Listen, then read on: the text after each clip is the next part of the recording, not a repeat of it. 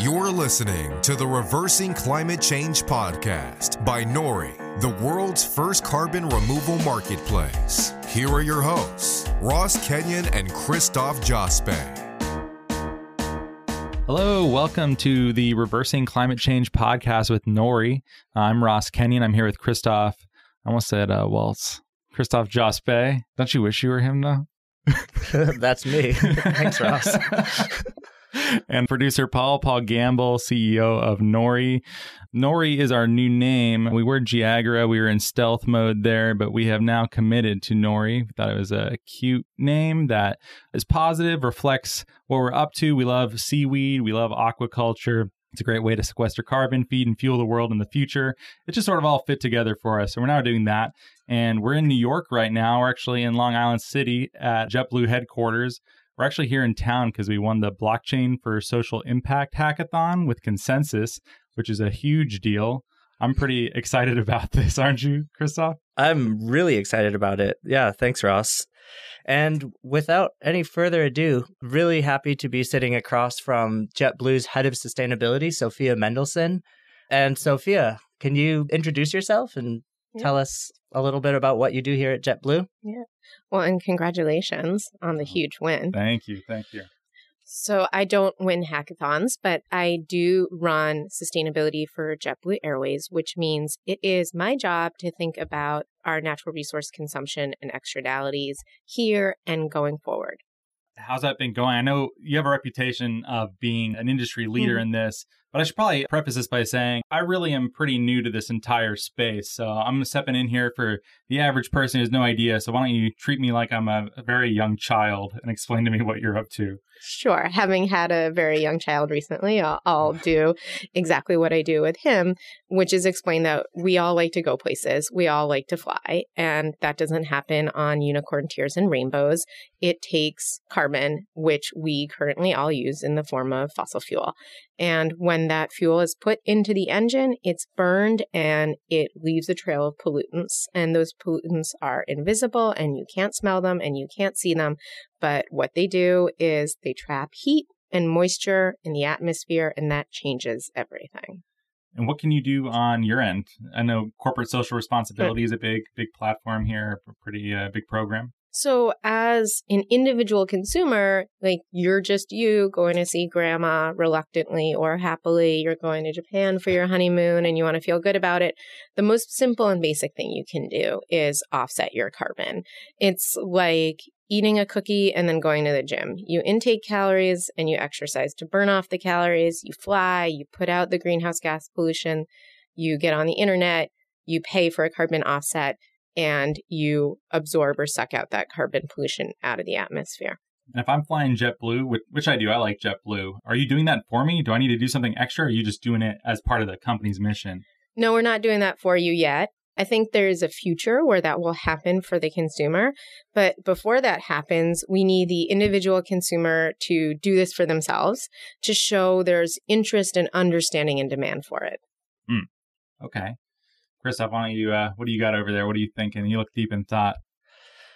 Yeah, well, I'm, kind of taking in what I'm reading on the board here. And I haven't seen this yet. So just for all our listeners, I'm seeing 1, 2, and 3, climate leadership, sustainable operations, and sustainable tourism. We're talking about aviation, right, which we know makes up 2% of the world's global carbon emissions, right, which seems like not that much, but why is it a big deal for the aviation industry to try to decarbonize and try to make that 2% turn into 0%? I mean, when you're talking about greenhouse gas emissions and climate change, any percent is a lot. So if I take a drive and that's 0.00000 billion more zeros, 2% of greenhouse gas emissions for the world, it doesn't matter because those are mine. That's my gig. That's my deal. That's my responsibility. That's what I want to think about for myself. So I don't think about it as a percentage game. I think about it as a responsibility game. And the 3 things we work on for our responsibility are climate leadership, sustainable operations, and sustainable tourism. Climate leadership is obvious. We're an airline. We need to burn jet fuel to be in business, to get you where you want to go. as we discussed, that means greenhouse gas emissions, and that means both risk and opportunity for JetBlue. On the risk side, we know things are going to change. We know sea levels are rising. We know temperatures are fluctuating. We know warm air holds more moisture, and that changes everything. So we have to think about our operational risk, our regulatory risk. How is Congress going to react to this? How's the rest of the world's governments going to react to this? And what are the opportunities? I mean, is the Caribbean going to change? Is ski season going to change? Is Minnesota going to become the next hot spring break destination because that's like a place with a comfortable temperature? There are lots of business angles we can look at climate change from. And the other issue of sustainable operations is just good, lean, frugal operations. When you're talking about aviation, it's easy because the less fuel we burn, the more money we save, the less greenhouse gas emissions go into the air. It's so simple. It's just good business. It's not like some other industries like, well, if you invest and then 10 years later and you sell the board on it and they do the right thing and then business case doesn't work out, but 15 years later you feel like a good person. No, this is just simple business needs. And the third thing we think about is sustainable tourism. So we make a lot of money flying people to the Caribbean. Why do they want to go to the Caribbean? They're not going for museums. They're not going for shopping. They're going for the beach, going for the atmosphere, the environment, the physical environment. So even if you go to an all-inclusive resort and you just kick it with a drink and an umbrella over you and a little one for the drink, you're still an eco-tourist. You still went for environmental reasons because you are motivated to go to Jamaica or St. Thomas because the environment there is beautiful. That means you care about the environment, and that means climate change is going to affect your life. I mean, they could just be big Jimmy Buffett fans, too. I would attribute it only to environmental amenities like that. But yeah, it's probably mostly that. You could then just like save yourself the flight or take a shorter flight and like go to Virginia or something. That's definitely true. What might I owe? So if I was to offset how much carbon that I emitted flying I flew from Burbank. Right. Right. How much might I have to pay? Well, carbon offsets are a market. So like anything, it depends on where and when you get it. You can get the same shirt at H&M for $30 one day and see it on sale for $3 the next day.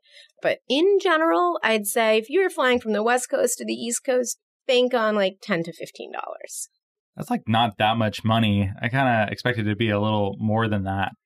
There's not like a good universal price for this yet, is there? There's not. And I'm not sure there ever will be one universal price because it's going to work like a market.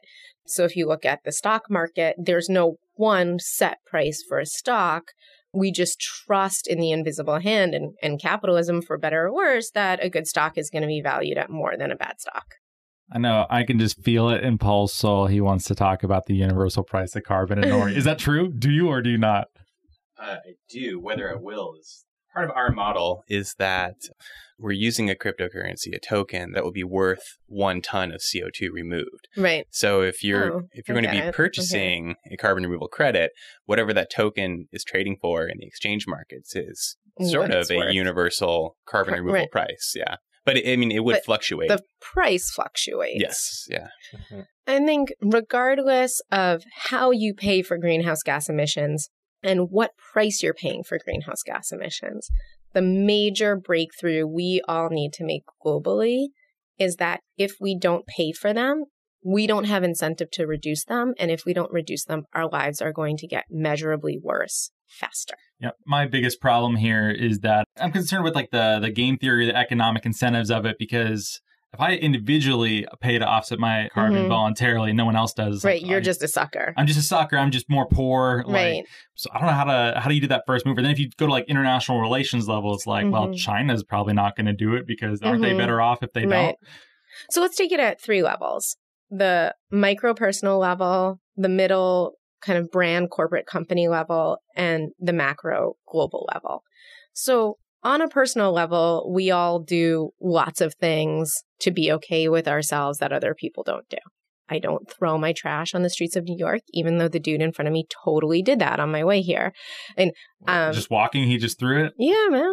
What's the Louis C.K. joke? I guess he's kind of out now. But like New York is just one big piece of garbage anyways. So like, it's like, might as well. Yeah. Even if someone else doesn't offset their greenhouse gas emissions, you're really thinking about what you are personally responsible for. And when you offset your greenhouse gas emissions through a carbon credit, you're not just like throwing money into the air until it floats around and sticks to some carbon. You're actively paying to do something that's good universally, regardless of the greenhouse gas emissions consumption. So we can all agree that leaving trees in place, whether it's in the Amazon or Canada, is good. That helps hold the soil together, that reduces soil runoff, that controls flooding, that puts more oxygen into the air for all of us. These are good things that come attached with your carbon offset. If we put a solar panel on a school that otherwise wouldn't have energy, we can all agree it's good for children to be warm and be able to read by the light of electricity. I'm not going to agree to that, though. No, okay. There's this chain, if you will, this knockoff effect of good things that happen when you consider the impact of what you do. So if people thought about it like littering, we'd probably be in a better spot where no one sees me do it. I would feel guilty if I just like threw stuff out of my car window on the highway or something. But I guess I don't feel that about burning carbon as I'm driving the car. But I should. You should. Well, we don't want you to feel bad because feeling bad doesn't help change the system. We need to feel good about ourselves and we need energy to make those changes happen. And like the positive reinforcement. You don't just scold people. I feel like scolding isn't very good. It causes people to react against it. No, scolding is totally out with yuppie parentum. So yeah, that's true. Think of it like all the well-done studies we've seen, which the biggest indicator of whether or not you're going to get a solar panel is if someone else in your neighborhood also gets a solar panel on their roof. Same with electric car, same with littering. The more trash you see on the street, the more likely you're going to throw trash on the street. Proven over and over again. So you go first. You think about the impacts of your actions. You offset those. You tell your friends, you put it on social media, you tell a company like JetBlue, and it becomes a normal part of being a good citizen. Just like peer pressure, but if your friends weren't taking drugs or doing bad things. So it's just positive peer pressure. Positive peer pressure. Is that how you think about it, Christoph? Yeah, totally. I just wanted, for our listeners' sake, we're throwing the word offset around, and actually, we did our homework for this interview, and I read some of the annual reports. There were some numbers that I came across, which I thought were awesome. Yeah. So I saw that since 2008, JetBlue has offset 1.7 billion tons of carbon dioxide. Yeah, we're coming up on 2 billion pounds, actually. If it were tons... Okay, that makes a lot more sense. Yeah, if it were tons, I'd be like kicking it with Lisa Jackson over in Silicon Valley. Yeah. Thanks for correcting that. So we talked about the different ways to offset, where you've got replacing the emissions with installing solar panels, you've got reducing the emissions, and then you've got removing the emissions. Right. It all gets bundled up into one, which seems kind of confusing to me. That's true. We're here at JetBlue's headquarters. We're getting technical. We're talking to people who really want to know how the game is played. The average person who gets on a JetBlue airplane wants to get there safely and on time, feeling good about themselves. And that kind of brings us to that medium level I talked about in between individual and macro.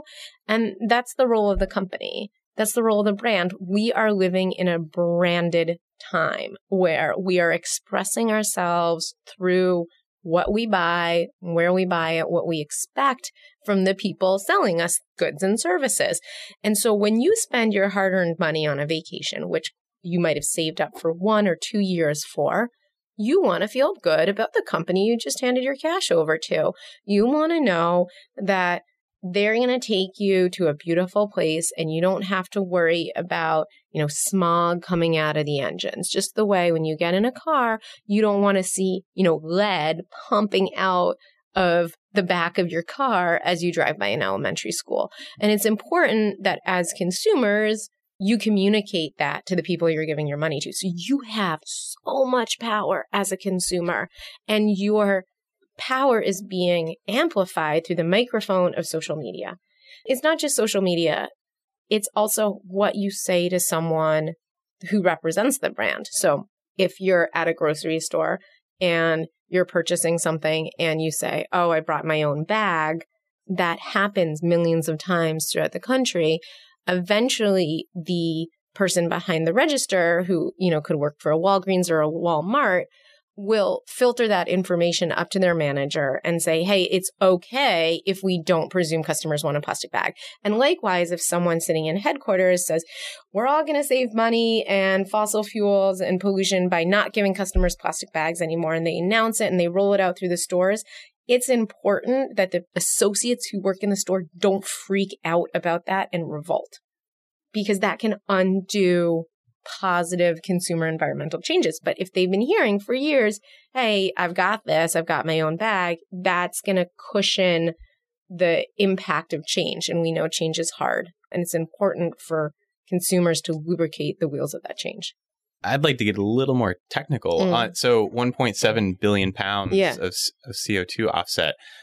What's the process that you go through as a corporation trying to find these projects and purchasing them? Right. So the process is that the corporation powers that be look out in the world and they're like, whoa, this climate change thing is not going to go away. We really have to figure out how we're going to address it. No one here has time to do that because everyone here is already doing a job. So we're going to hire someone to think about it. They hire that someone, in this case, me. And I say, okay, what are risks, responsibilities, and opportunities with climate change? Well, the first thing we need to do is get our head around our greenhouse gas footprint, because that's our biggest environmental impact. And the easiest way to think about that is to reduce it. Okay, well, we're already trying to reduce it. Those are the low-hanging fruits. We've got those. What can we do next? We're going to have to offset it back to that eating a cookie and going to the gym analogy. So I basically said, for our greenhouse gases, we want to do the equivalent of going to the gym. So I got on the internet. I Googled carbon offset, like the sophisticated professional I am. Internet research. Thank God I got a master's in this. I Googled things. Might have even had some interns Google things until we had a database of folks who sold carbon offsets. We then went out to all of them and said, this is what we want to do. This is about how much we're going to buy. We want a certain level of quality. We don't want to buy bull. We don't want, a reporter coming and telling us that our money actually went down the drain and no children were helped and no forests were preserved. So don't sell me crap. What's your price? Compared all those details across the database and chose a supplier. You mentioned children being affected, and in addition to just planting a forest. Can you talk about that aspect of? I mean, I think I was using the theoretical children of like the good in the world. Paul, I think you don't like the bundling, right? Like you wish it weren't bundled. Well, I'm curious what you think about it. These, hear them called co-benefits of these carbon offset projects. So I'm curious what you think of them and what JetBlue's stance on that is. Well, as an individual, co-benefits sound good. Okay, benefit, that's a positive word. So I'm good with that. As a representative of a business with shareholders and fiduciary responsibility, I'm in it to limit our carbon exposure and liability. And I want to do that in a robust way that will hold up through international agreements, that will not create more reputational risk, and that will not create other environmental or social problems that are just as bad or even worse. And because I work for a company, I want to do that for the lowest price possible. That was a pretty good answer. You like that, right? Yes, that's what I hope to hear. That's called fishing. Oh, well, I didn't feel fished because that's what I say and think every day. This isn't a charity and I'm not trying to do the right thing here. I'm trying to protect my business for the long run. Right. And one of the things that gets me about flying is we're never going to fly airplanes on batteries, which means that, okay, you shake your head. Is that coming? I made a clucking sound. The physicists that I've worked for and the science nerd in me thinks about the energy density of a liquid hydrocarbon fuel packs about 100 times the punch per weight of a battery. So it's just easier to burn fuel. Yeah. But another word I'm seeing up there is CORSIA, which I know is an industry alliance that's looking at how to make more efficient fuels and some of the things that the airline industry can do.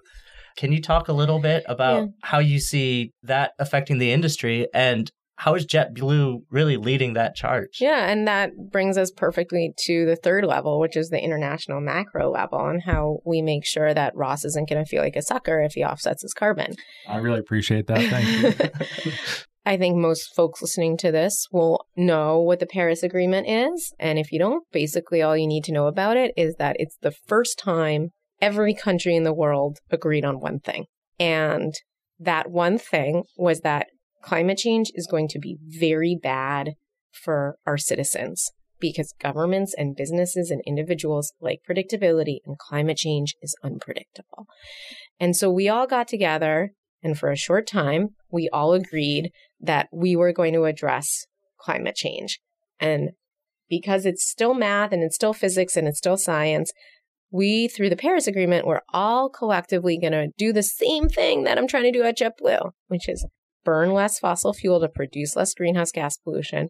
And then what you can't avoid, we're going to offset.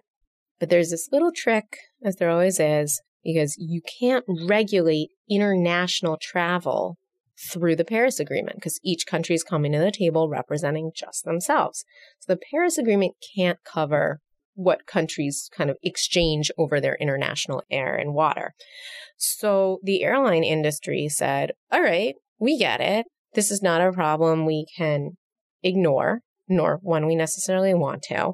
We're going to make our own Paris Agreement, and we're going to have an industry-supported Paris Agreement. So everyone came to the table, literally, long, big UN tables, and the nonprofits came, and the NGOs came, and the environmentalists came, and the governments came, and the airline industries came.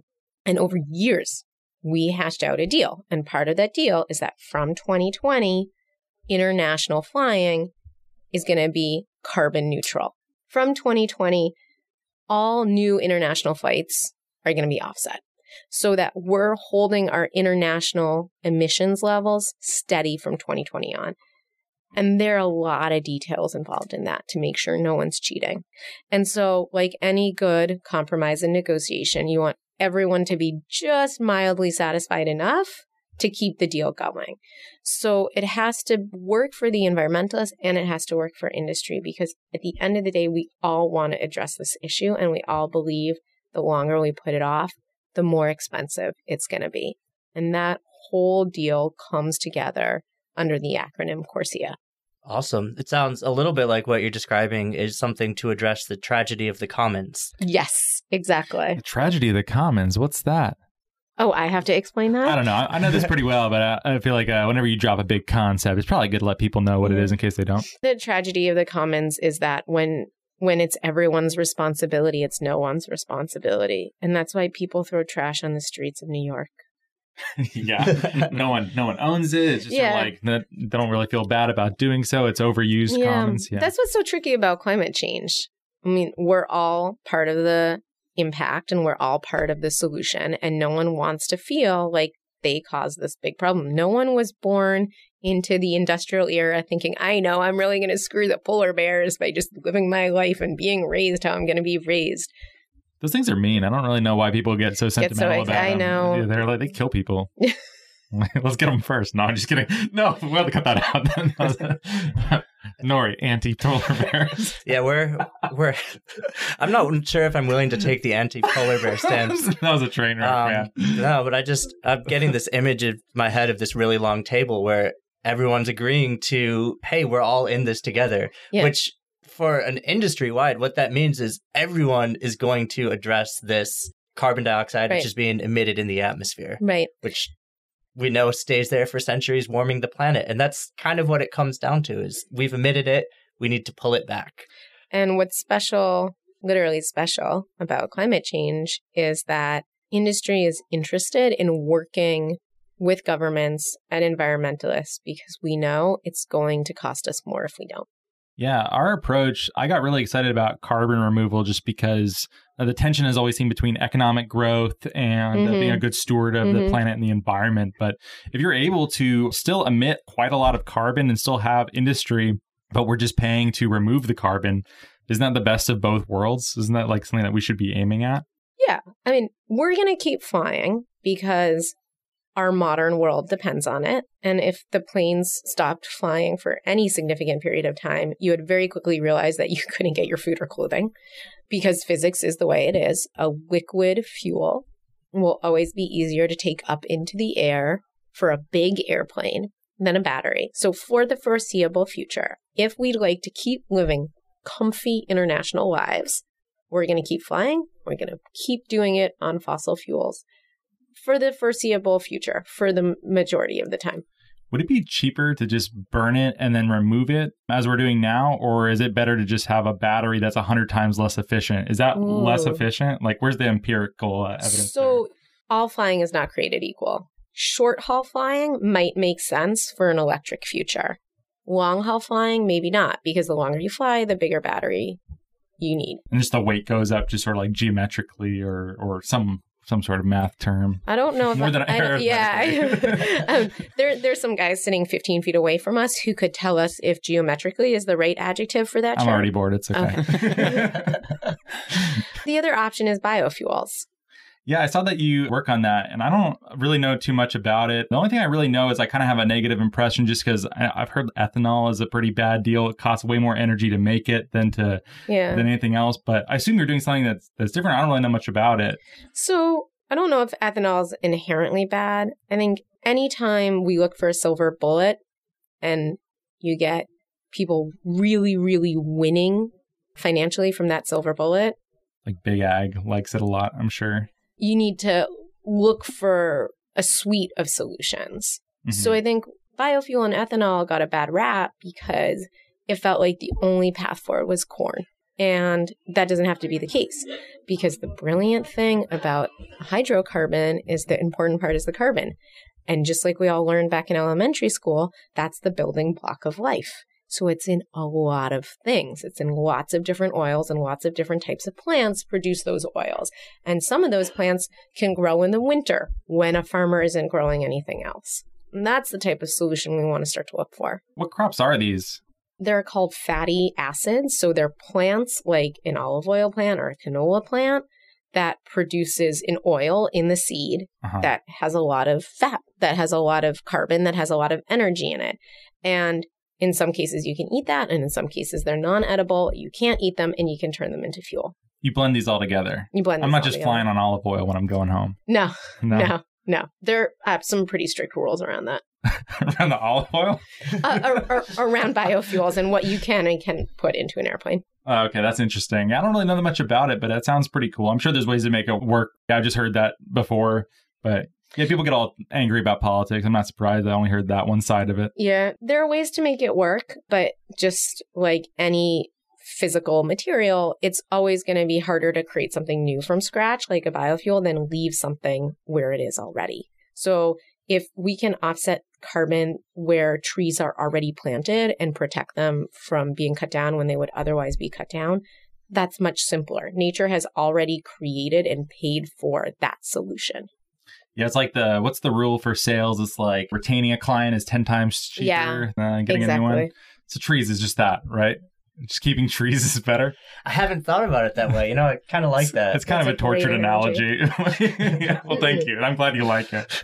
It works. It works? Cool.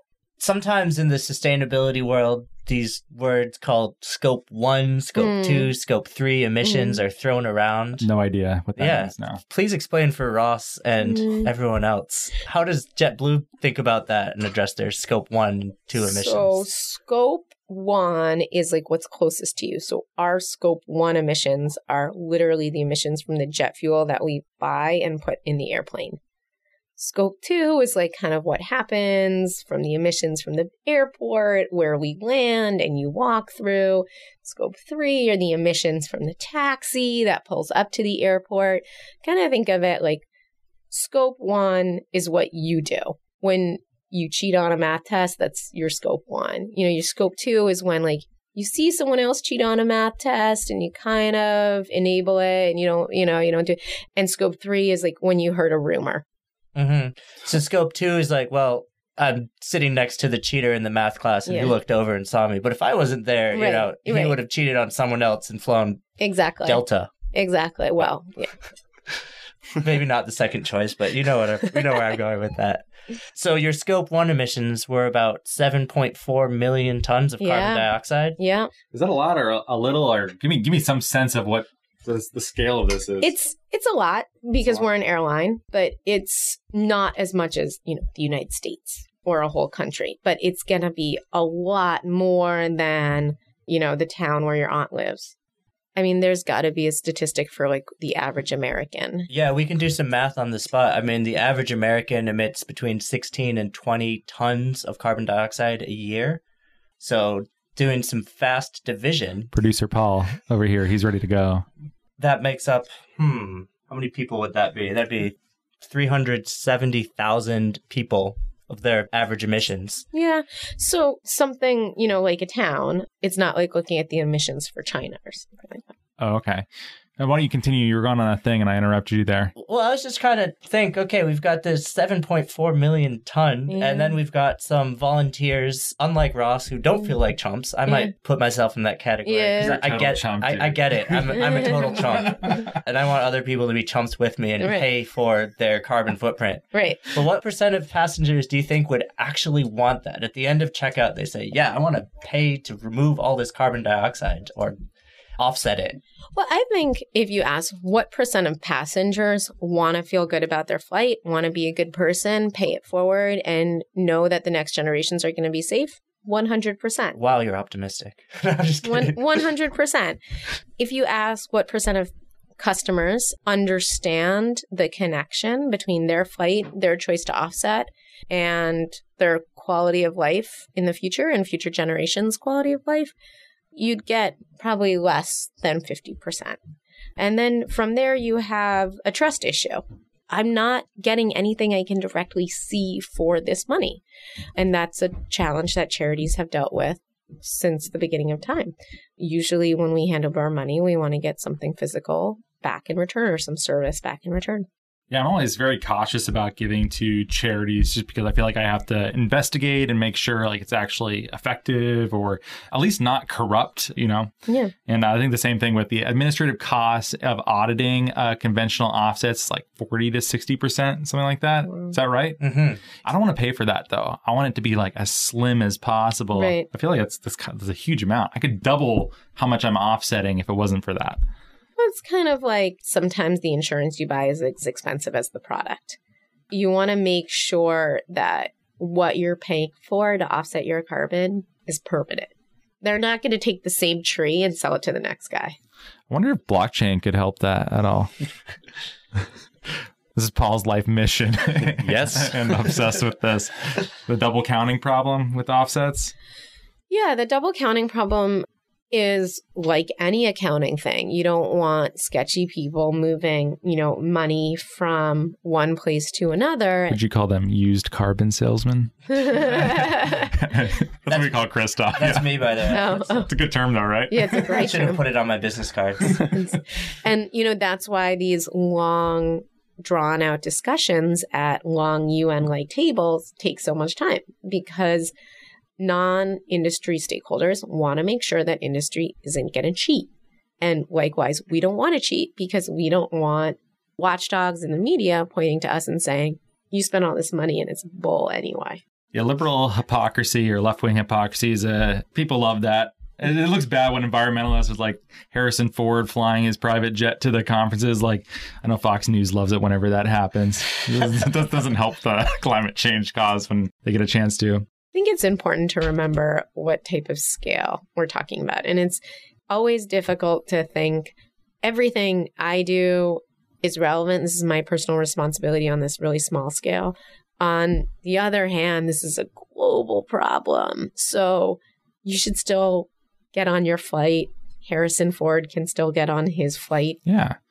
And we're going to have these really big, high-level discussions like the Paris Agreement to talk about it. And while all that stuff is going on, we still have to care about our own actions too. Sure. I mean, yeah, in his defense too, I'm sure he probably could have been offsetting his own use too. Like they didn't report on that, but yeah, that's just how it goes. Yeah. So you've been bringing up the Paris Agreement. There's another city that's coming out in the news, which is Bonn. Yeah. And how does what has recently been happening there affect your work? And can you explain to our listeners what's going on or just finished right now? Yeah, I think what's important is that businesses will always act logically in fiduciary responsibility.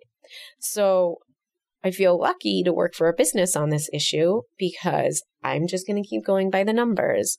JetBlue began focusing on climate leadership and sustainability because numerically it made business sense. Numbers don't change. So no matter what's going on in the political environment, we are going to continue to support CORSIA, the international deal, to make sure that businesses and other social stakeholders are working together in aviation to get our carbon under control and take care of our climate risk. Awesome. So I'm curious, if we were to put a crystal ball in your hand and you could speak for JetBlue of where you see it going in maybe 5 years or 10 years as it relates to sustainability. Well, I'll put the crystal ball in my hand and I'll speak for myself so I can say things without liability. Where do I see JetBlue going in 5 to 10 years? I see us definitely going to new destinations. That's been dropped a couple of times in the press. So right now we fly to the Caribbean, fly to Latin America, we fly all over North America, but folks have mentioned Canada, they've mentioned Europe, some exciting expansion there. I see us doing some cool things with electric planes. I see us keep going with biofuels. Most of all, I see customers demanding more and more from companies and wanting to know that the company they're spending money with represents their values. Yeah, I guess that makes sense. People do go that direction. I don't really have much to say about that. Okay, let's say you're walking around and you're thirsty, so you want to buy a drink. And there's some kids selling lemonade. So you go up and you're going to get lemonade from their lemonade stand. And they begin to explain to you, like, yeah, we started this idea on our own. Our parents said no one would buy lemonade, but we really wanted to do it. And we went to the store and we even spent the money on organic lemons because we heard that's better for the farmers when they harvest them. And we kept the sugar on the side because, my grandma told me sugar isn't too good for you. So you can control how much sugar you want to put in it. You can use this reusable cup and my sister's going to wash it by herself afterwards. And all the money you give us from this lemonade, we're going to put straight into our college fund. That is a very different feeling than like rolling up to a gas station being like, oh, they only have Coke, so I'll get the Coke instead of my usual Diet Coke. And, oh my God, it's like $3 because they can charge whatever they want. All right, fine, I'll buy that. One of those examples is way cuter than the other one. Right. And feeling good about yourself is way cuter than the other. It's supporting the old guy at the gas station brings me a lot of joy. And I'm going to buy lemonade from that lemonade stand every day. Yeah, whether you're thirsty or not, because we all want to connect with our values and we all want to feel good about where we're exerting our power. And as a consumer, where you spend your money is power. Yeah, I'm not too motivated by that. I'm trying to think of examples where I might be, like when I'm choosing an air carrier, I'm looking at personal comfort. I almost never look at that sort of thing. But do you have numbers? Do people like to do that? Yeah, and people are always going to look at price and schedule because you got to pay for it. You got to be able to afford it and you got to be able to get there on time and get to where you're going by the time you need to be there. Beyond that, though, people look at how a company behaves. And there are famous examples of this that can help illustrate it for the airline industry, like Warby Parker, Tom's Shoes, Whole Foods. The list goes on and on. Yeah, I guess seeing the United had a bunch of customer service faux pas, I guess you could say, the last while, probably made me less likely to want to fly on United, I suppose. Southwest is like really warm and cuddly. I like flying Southwest for that. I guess I feel like they take care of people and therefore like they're happier working there. It's maybe that's it. Maybe is this kind of what I'm getting at? Yeah, it's under there. I mean, good branding and good advertising doesn't hit you over the head. It slowly communicates with you until you trust the brand you're giving your money to. It's just culture. It's just sort of like below the surface. Yeah, okay. You can't hide. I'm trying to figure that out. I guess I haven't flown JetBlue nearly enough. I think I've flown, probably like a dozen flights, but I got to work more into your network and see if I can see what you're subliminally teaching me. Capitalism. We have a good loyalty program. A good loyalty program? We have a great loyalty program. Oh, loyalty program. Oh, yeah. Certainly used my True Blue points. Yeah, you can share with your I'm building wife. A little True Blue war chest right now. They don't expire. Yeah, they're good. Is there anything else you think we should cover? Or are we feeling pretty good? Yeah, I think we're about ready to wrap it up. But Sophia, do you have any final words you want to throw in there? I would say there's a lot of focus around artificial intelligence and big data. And you could almost say we're at peak hype curve on some of that stuff. And once the noise goes away, what we're going to need to do is apply that math, those skill sets that people are building in those areas to the issue of climate change. Because nothing could be more important for more people around the world. That sounds pretty good. Well, thank you, Sophia, for being with us. It was very fun to chat with you. Thanks for letting me prod you a little bit and ask you a couple medium tough questions. Nothing out of your ballpark, though. Yeah, thank you, Sophia. I thought we threw softballs. Yeah. We didn't have any gotchas. No, they made me take all the gotchas out earlier. Oh, that's okay. We're saving those for United.